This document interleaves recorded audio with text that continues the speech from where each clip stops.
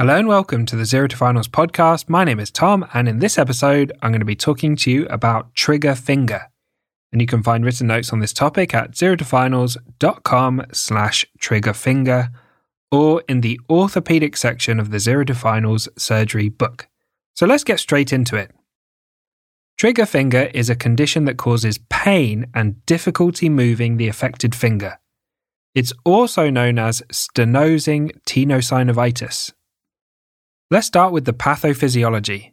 The flexor tendons of the fingers pass through several tunnels called sheaths along the length of the fingers. In trigger finger, there is a thickening of the tendon or a tightening of the sheath. This prevents the tendon from smoothly moving through the sheath when the finger is flexed and extended, and this results in pain, stiffness, or a catching symptom. The most commonly affected part of the sheath is the first annular pulley, called A1, which is at the metacarpophalangeal joint, or the MCP joint. There may be a nodule on the tendon. When the finger is flexed, the nodule is outside the A1 pulley. As the finger is extended from a flexed position, the tendon nodule can get stuck at the entrance to the A1 pulley.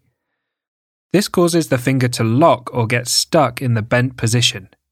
It may suddenly release with a painful pop or a click as the nodule goes through the pulley.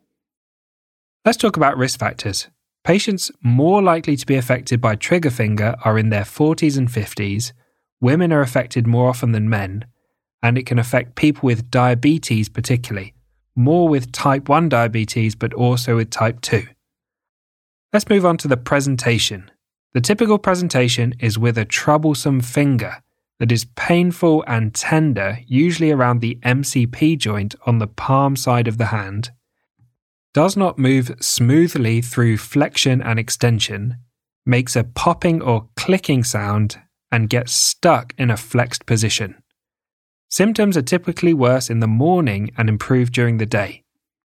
So how is it diagnosed? Trigger finger is a clinical diagnosis based on the history and examination findings. Finally, how is trigger finger managed? The management options include rest and analgesia, and a small number of cases will resolve spontaneously, splinting of the finger, steroid injections, and surgery to release the A1 pulley. So thanks for listening to this episode on trigger finger. As always, a big thank you to Harry for editing the podcast.